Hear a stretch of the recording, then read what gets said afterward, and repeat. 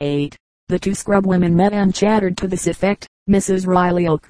Mrs. O'Rafferty. I hear yez be workin' night and day. Mrs. O'Rafferty yis. I'm under bonds to keep the pace for pullin' the hair o' that blackguard Mrs. Murphy, and the judge stood me as if I touched her again he'd fine me $10. Mrs. Riley on yez is workin' so hard so's to keep out mischief. Mrs. O'Rafferty hissing viciously between her teeth. No, I'm savin' up the fine. The father entered the room where Clara, his daughter, was entertaining her young man. What is it, Popper? The young lady inquired. Her father held out the umbrella which he carried. This is for John, he explained. It looks as if it might rain before morning. Pride. The little boy was greatly elated when informed by his mother that the liveliness of her hair as she combed it was caused by electricity. Oh, my, he exclaimed. Ain't we a wonderful family? Mama has electricity on her head, and Grandma has gas on her stomach. Pride often has no better basis in fact than the self-congratulation of little Raymond in the following story. Raymond came home from a session of the Sunday school fairly swollen with importance. He explained the cause to his mother. The superintendent said something awful nice about me this morning in his prayer. And what did he say, dear? The mother inquired, concealing her astonishment. The boy quoted gillibly and sincerely. He said, "O Lord, we thank thee for our food and raiment." Precociousness. A stranger rang the doorbell. Little 8-year-old Willie Jones opened the door. Is Mr. Jones in? The caller inquired. Little Willie answered with formal politeness, I'm Mr. Jones. Or did you wish to see old Mr. Jones? Prison reform. The society matron explained the necessity for immediate reform in conditions at the state penitentiary. Nowadays, there are such a number of our very best people who are being indicted and tried and convicted and sent to serve their sentences in the prison that we really must make their surroundings there more pleasant and elegant. Privilege. The tenderfoot in the mining town was watching a poker game for heavy stakes, when he saw the dealer give himself 4 aces from the bottom of the deck. He whispered the fact in shocked surprise to a citizen beside him. The latter looked astonished. What of it? He drawled. Wasn't it his deal? Procrastination. The southern darky is usually willing enough, but painfully dilatory in accomplishment. The foreman of a quarry called to Zeeb, the general utility man, and directed him to go across the road to the blacksmith shop and bring back a drill which had been left there for sharpening. Zeeb shuffled out of sight, and after a lapse of half an hour, shuffled back lazily into view. The indignant foreman called to him sharply, Here, you Zeeb, where have you been all this time? The darky grinned placatingly. Why, boss, he explained, I hain't been icy gwine. Profanity. The longshoreman was indulging in a fit of temper, which he interpreted in a burst of language that shocked the lady passing by. She regarded him reprovingly, as she demanded, My man, where did you learn such awful language? Where did I learn it? The longshoreman repeated, Huh, I didn't learn it. It's a gift. The deacon carried a chain to the blacksmith to have a link welded. When he returned to the shop a few hours later, he saw the chain lying on the floor, and picked it up. It was just next to a red hot, and the deacon dropped it with the ejaculation, Hell. Then he added hastily, I like to have said, profiteers. The wife of the profiteer discoursed largely on the luxuries of the new country estate, and, of course, she vouchsafed, we had all the usual animals, horses, cows, sheep, pigs, hens, and so forth. Oh, hens, the listener gushed. Then you'll have fresh eggs. Really, I'm not sure. The hens can work, if they like, but of course in our position, it's quite unnecessary or, perhaps not quite suitable. You know, the advertisement offered for 50 cents a recipe by which to whiten the hands and soften them. Girls who sent the money received the following directions. Soak the hands 3 times a day in dish water while mother rests. Are you sure this handbag is genuine crocodile skin? The woman asked the shopkeeper. Absolutely, was the reply. I shop that crocodile myself, but it is badly soiled.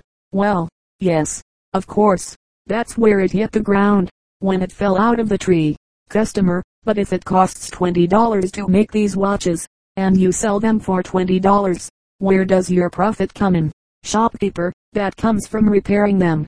Progress. The cottager was crippled by rheumatism, and the kindly clergyman taught him his letters, and put him through the primer and into the Bible. On his return after a vacation, the clergyman met the cottager's wife. How does John get along with his reading of the Bible? He asked. Oh, Bless your reverence, she replied proudly. He's out of the Bible and into the newspaper long ago. The kindly clergyman, newly come to the parish, was at great pains to teach an illiterate old man, crippled with rheumatism, his letters so that he could read the Bible. On the clergyman's return after a short absence from the parish, he met the old man's wife. "And how is Thomas making out with reading his Bible?" "Bless you, sir," the wife declared proudly, "he's out of the Bible and into the newspaper long ago." The physician advised his patient to eat a hearty dinner at night, without any worry over the ability to digest it. The patient, however, protested, "But the other time when I came to see you, you insisted I must eat only a very light supper in the evening." The physician nodded, smiling complacently. "Yes, of course that shows what great progress the science of medicine is making." Prohibition. The objector to prohibition spoke bitterly. "Water has killed more folks than liquor ever did." "You are raving," declared the defender of the 18th Amendment. "How do you make that out?" "Well, to begin with, there was the flood." The wife complained to her husband that the chauffeur was very drunk indeed, and must be discharged instantly. "Discharged nothing," the husband retorted joyously. "When he's sobered off, I'll have him take me out and show me where he got it." Prolific. The woman teacher in a New York school was interested in the announcement by a little girl pupil that she had a new baby brother. "And what is the baby's name?" the teacher asked. "Aaron," was the answer. A few days later, the teacher inquired concerning Aaron, but the little girl regarded her in perplexity. "Aaron," she repeated. "Your baby brother," the teacher prompted. Understanding dawned on the child's face. "Oh, Aaron," she exclaimed, "that was a mistake. It's Moses. He's very well, ma'am. Thank you." "Panma." They found we had in Aaron. Pronunciation. The parson's daughter spoke pleasantly, but with a hint of rebuke, to one of her father's humble parishioners. "Good morning, Giles. I hadn't noticed you in church for the last few weeks." "Mumber, miss," the man answered. "I've been up at Newcastle visitin' my old aunts, and strange, miss, ain't it? I don't see no change in 'em since I was a child like." The parson's daughter was duly impressed. "What wonderful old ladies they must be." But the man shook his head, and explained with remarkable clearness. "I didn't say aunts, miss. I said aunts, aunts where I used to wander in my childhood days like." "Fruit shopper, are these eggs fresh?" "Apprentice, yes, ma'am." "Baby shopper, how long since they were laid?" "Apprentice, 'tain't 10 minutes, ma'am. I know. I laid them eggs there myself." Property. The indignant householder held up before the policeman the dead cat that had been lying by the curb 3 days. "What am I to do with this?" he demanded. "Take it to headquarters," was the serene reply. "If nobody claims it within a reasonable time, it's your property." Providence. The boy explained with great politeness the complete failure of a young American member of the shooting party in India to bag any game. The sod shot divinely, but it is true that Providence was all merciful to the birds. Prudence. Sandy McTavish was a guest at a christening party in the home of a fellow Scot whose hospitality was limited only by the capacity of the company. The evening was hardly half spent when Sandy got to his feet, and made the round of his fellow guests, bidding each of them a very affectionate farewell. The host came bustling up, much concerned. "But, Sandy, Monday," he protested. "You're nae going yet, with the evening just started?"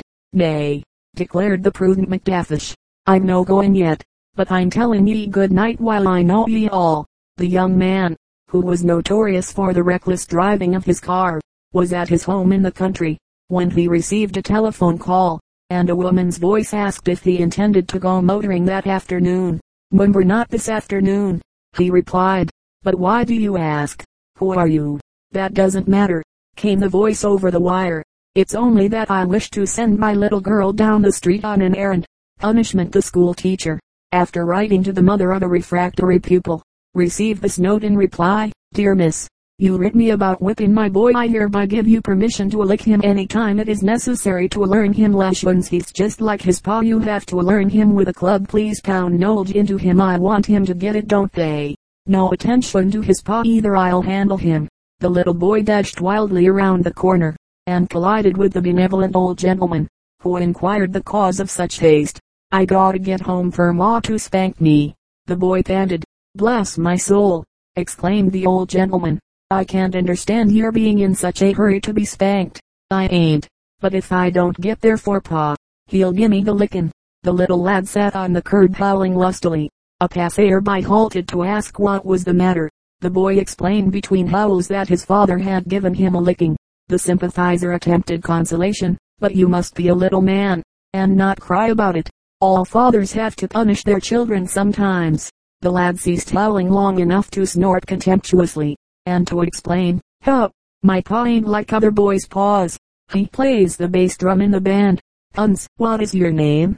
demanded the judge of the prisoner in the municipal court. "Locksmith," was the answer, and the man made a bolt for the door. He was seized by an officer and hauled back. $10 or 10 days, said the magistrate. "I'll take the $10, announced the prisoner. Finally, he paid the fine, but he added explicit information as to his opinion of the judge. Then he leaped for the door again, only to be caught and brought back a second time. The judge, after fining the prisoner another $10, admonished him severely, in these words: "If your language had been more chaste and refined, you would not have been chaste and refined." A member of the Lambs Club had a reputation for lack of hospitality in the matter of buying drinks for others. On one occasion, 2 actors entered the bar, and found this fellow alone at the rail. They invited him to drink, and, as he accepted, he announced proudly, "I'm writing my autobiography," with the accent on the "by." One of the newcomers suggested sarcastically, "Mumber," his friend corrected, with the accent on the auto. The stallion that had been driven in from the plains was a magnificent creature, but so fierce that no man dared approach closely. Then the amiable lunatic appeared on the scene. He took a halter, and went toward the dangerous beast, and as he went, he muttered softly, "So bossy, so bossy, so bossy." The stallion stood quietly and allowed the halter to be slipped over his head without offering any resistance. The horse was cowed. When Mr. Choate was ambassador to the court of St. James, he was present at a function where his plain evening dress contrasted sharply with the uniforms of the other men. At a late hour, an Austrian diplomat approached him, as he stood near the door, obviously taking him for a servant, and said, "Call me a cab." Choate answered affably, "You're a cab, sir." The diplomat indignantly went to the host and explained that a servant had insulted him. "He want to Choate." Explanations ensued, and the diplomat was introduced to the American, to whom he apologized. "That's all right," declared Choate, smiling. "If you had been better looking, I'd have called you a hansom cab." Puzzle. The humorist offered his latest invention in the way of a puzzle to the assembly of guests in the drawing room. "Can you name an animal that has eyes and cannot see, legs and cannot walk, but can jump as high as the Woolworth Building?" Everybody racked his brains during a period of deep silence, and racked in vain. Finally, they gave it up and demanded the solution. The inventor of the puzzle beamed. "The answer," he said, "is a wooden horse. It has eyes and cannot see, and legs and cannot walk." "Yes," the company agreed, "but how does it jump as high as the Woolworth Building?" "The Woolworth Building," the humorist explained, "can't jump." Quarrelsome. The applicant for the position of cook explained to the lady why she had left her last place. "To tell the truth, Mum, I just couldn't stand the way the master and the mistress was always quarreling. That must have been unpleasant." The lady agreed. "Yas, Mum," the cook declared, "they was at it all the time. When it wasn't me on him, it was me on her." Questions. It was a rule of the club that anyone asking a question which he himself could not answer must pay a fine. One of the members presented a question as to why a ground squirrel in digging left no dirt around the entrance to its hole. He was finally called on for the answer, and explained that of course the squirrel began at the bottom and dug upward. "Excellent," a listener laughed. "But how does the squirrel manage to reach the bottom?" "That," said the other with a grin, "is your question." Railroad. A railroad was opened through a remote region, and on the first run over the line, the engineer overtook a country boy riding his horse along the roadbed. The engineer whistled, and the boy whooped. The train was forced to a crawl with the cowcatcher fairly nipping at the horse's heels. Finally, the engineer leaned from the cab window and shouted, "You dumb fool! Why don't ye get off in the track?" The fleeting boy screamed in answer, "Mumber Siri, ye'd catch me in a jiffy on that far plowed ground." Recognition. The office telephone was out of order. An employee of the company was sent to make repairs. After a period of labor, he suggested to the gentleman occupying the office the calling up of someone over the wire in order to test the working of the instrument. The gentleman obligingly called for the number of his own home in the suburbs. When the connection was made,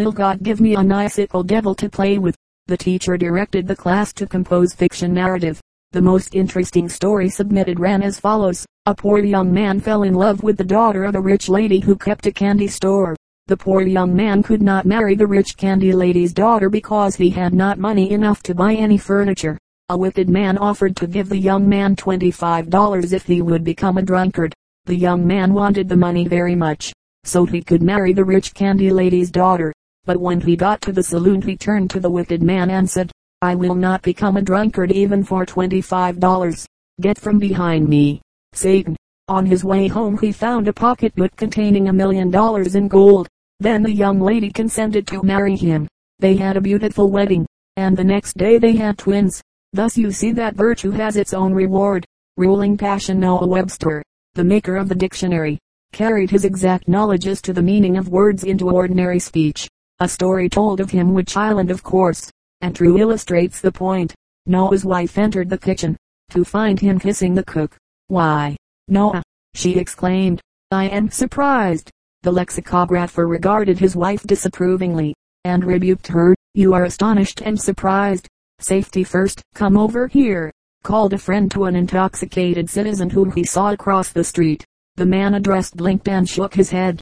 "Come over there," he called back. "Why, it's all I can do to stay where I am." Amos Parkins was hired in the spring to shoot muskrats, which were overrunning the mill dam. An acquaintance paused to chat one day with Amos, who was sitting at ease on the bank of the stream, his gun safely out of reach. "I hear the muskrats are undermining the dam," the acquaintance said. So they be. Amos agreed. "Hi, there goes one," cried the visitor, pointing. "Shoot." "Why don't you shoot, man?" Amos spat tobacco juice emphatically, and answered, "Help, think I want to lose my job?" The disgruntled fisherman at the club lifted his voice and complained loudly. He protested against the base trickery of his two companions on the trip. It was agreed, he explained, before we started, that the one who caught the first fish must stand treat to a supper. Now, you'd hardly believe it, but it's a fact that when we got to fishing, both those fellows deliberately refused to pull in their lines when they had bites, just so I'd be stuck. That was a mean trick, one of the auditors asserted sympathetically. "How much did the supper cost you?" The grouchy fisherman relaxed slightly. "Oh," he explained, "it wasn't as bad as that. You see, I didn't have any bait on my hook." A GAR veteran told to some members of the American Legion the story of a private in the Civil War, who during the first battle of Bull Run found a post hole into which he lowered himself, so that only his eyes were above the level of the ground. An officer, noting this display of cowardice, darted to the spot, and with a threatening gesture of his sword, shouted fiercely, "Get out of that hole!" But the skulker did not come out. On the contrary, he put his thumb to his nose and waggled his fingers insultingly. "Not on your life," he retorted. "Hunt a hole for yourself. This belongs to me." The woman hesitated over buying the silver service. "Of course," she said, "I take your word for it that it's solid silver, but somehow it doesn't look it. A great advantage, ma'am," the shopkeeper declared suavely. "That service can be left right out in plain sight, and no burglar will look at it twice. Sanity. It is a matter of uncommon knowledge that personal perfection is a most trying thing to live with. In the United States recently, a woman sued for divorce, alleging in the complaint against her husband that he had no faults. It was probably a subtle subconscious realization of the unpleasantness, even the unendurableness, of perfection in the domestic companionship that caused the obvious misprint in the following extract from a Scotch editorial concerning the new divorce legislation. But the bill creates new grounds for the dissolution of the marriage bond, which are unknown to the law of Scotland. Cruelty, incurable sanity, or habitual drunkenness are proposed as separate grounds of divorce. Sarcasm. The noted storyteller at a dinner party related an anecdote, and was at first gratified by the hearty laughter of an old lady among the guests, and later a little suspicious, as her mirth continued. As he stared at her, puzzled, she spoke in explanation. "Oh, that story is such a favorite of mine. The first time I heard it I laughed so hard that I kicked the footboard off my crib." The ponderous judge interrupted the eloquent lawyer harshly. "All you say goes in at one ear and out at the other. What is to prevent it?" was the retort. Saving a servant, who indulged in sprees during which he spent all his money, was advised by his master to save against a rainy day. A week later, the master inquired if any saving had been accomplished. "Oh, yes, indeed, sir," the servant responded. "But, you see, sir, it rained yesterday, and it all went." Schedule. Cook's tourists travel exactly according to schedule. The following conversation was overheard in Rome between a mother and daughter. "Is this Rome, Ma? What day of the week is it, Matilda?" "Tuesday." "What of it? If it's Tuesday, it must be Rome." The man about to take a train was worried by the station clocks. There was 20 minutes difference between the one in the office and the one in the waiting room. Finally, he questioned a porter. That worthy made a careful survey of the two clocks, and shook his head doubtfully. Then, he brightened suddenly, and said, "It don't make a single mite of difference about the clocks. The train goes at 4:10, no matter what." Seasickness. On the first morning of the voyage, the vessel ran into a nasty choppy sea, which steadily grew worse. There were 25 passengers at the captain's table for dinner, and he addressed them in an amiable welcoming speech. I hope that all 25 of you will have a pleasant trip. The soup appeared, and he continued, I sincerely hope that this little assembly of 24 will thoroughly enjoy the voyage. I look upon these 22 smiling faces as a father upon his family, for I am responsible for the safety of this group of 17. And now I ask that all 14 of you join me in drinking to a merry trip. Indeed, I believe that we eight are most congenial, and I applaud the good fortune that brought these 3 persons to my table. You and I, my dear sir, are here. Steward, clear away all those dishes, and bring me the fish. The pair on their honeymoon were crossing the channel, and the movement of the waves seemed to be going on right inside the bride. In a fleeting moment of internal calm she murmured pathetically to the bridegroom in whose arms she was clasped, Oh, Jimmy, Jimmy, do you love me, my darling? He affirmed, You know I love you with all my heart and soul. I worship you. I adore you, my precious Oancy Wootsy. The boat reeled, and a sickening pang thrilled through all the foundations of the bride's being. Oh dear, she gasped. I hoped that might help a little, but it didn't, not a bit. The seasick voyager on the ocean bowed humbly over the rail and made libation to Neptune. The kindly old gentleman who stood near remarked sympathetically, You had a weak stomach. The victim paused in his distressing occupation to snort indignantly, Weak? Humph! I guess I can throw as far as anybody on this ship. The wife of the seasick passenger was about to leave the stateroom for dinner. She inquired of her husband solicitously, George, shall I have the steward bring some dinner to you here? Mumber, was the reply, haltingly given between groans. But I wish, my dear, you would ask him to take it on deck and throw it over the rail for me. The moralizing gentleman at the club remarked ponderously, If there is anything in a man, travel will bring it out. One who had just landed from a rough crossing agreed bitterly, especially ocean travel. Sectarian. Once upon a time a coach was held up by a road agent. The driver explained to the robber that his only passenger was a man, who was asleep inside. The highwayman insisted that the traveler be awakened. I want to go through his pockets, he declared fiercely, with an oath. The bishop, when aroused, made gentle protests. You surely would not rob a poor bishop, he exclaimed. I had no money worth your attention, and I am engaged on my duties as a bishop. The robber hesitated. A bishop, eh? He said thoughtfully. Of what church? The Episcopal. The hell you are. That's the church I belong to. So long, driver. Larp them mules.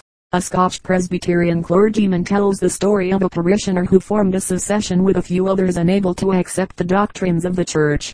But when the clergyman asked this man if he and the others worshipped together, the answer was, no. The fact is, I found that they accepted certain points to which I could not agree, so I withdrew from communion with them. So, then, the clergyman continued, I suppose you and your wife carry on your devotions together at home. Mumber, not exactly, the man admitted. I found that our views on certain doctrines are not in harmony, so there has been a division between us. Now, she worships in the northeast corner of the room and I in the southwest. Self-betrayal. The old lady was very aristocratic, but somewhat prim and precise. Nevertheless, when the company had been telling of college pranks, she relaxed slightly, and told of a lark that had caused excitement in Cambridge when she was a girl there. This was to the effect that 2 maidens of social standing were smuggled into the second-story room of a Harvard student for a gay supper. The affair was wholly innocent, but secrecy was imperative, to avoid scandal. The meal was hardly begun when a thunderous knock of authority came on the door. The young men acted swiftly in the emergency. Silently, one of the girls was lowered to the ground from the window by a rope knotted under her arms. The second girl was then lower,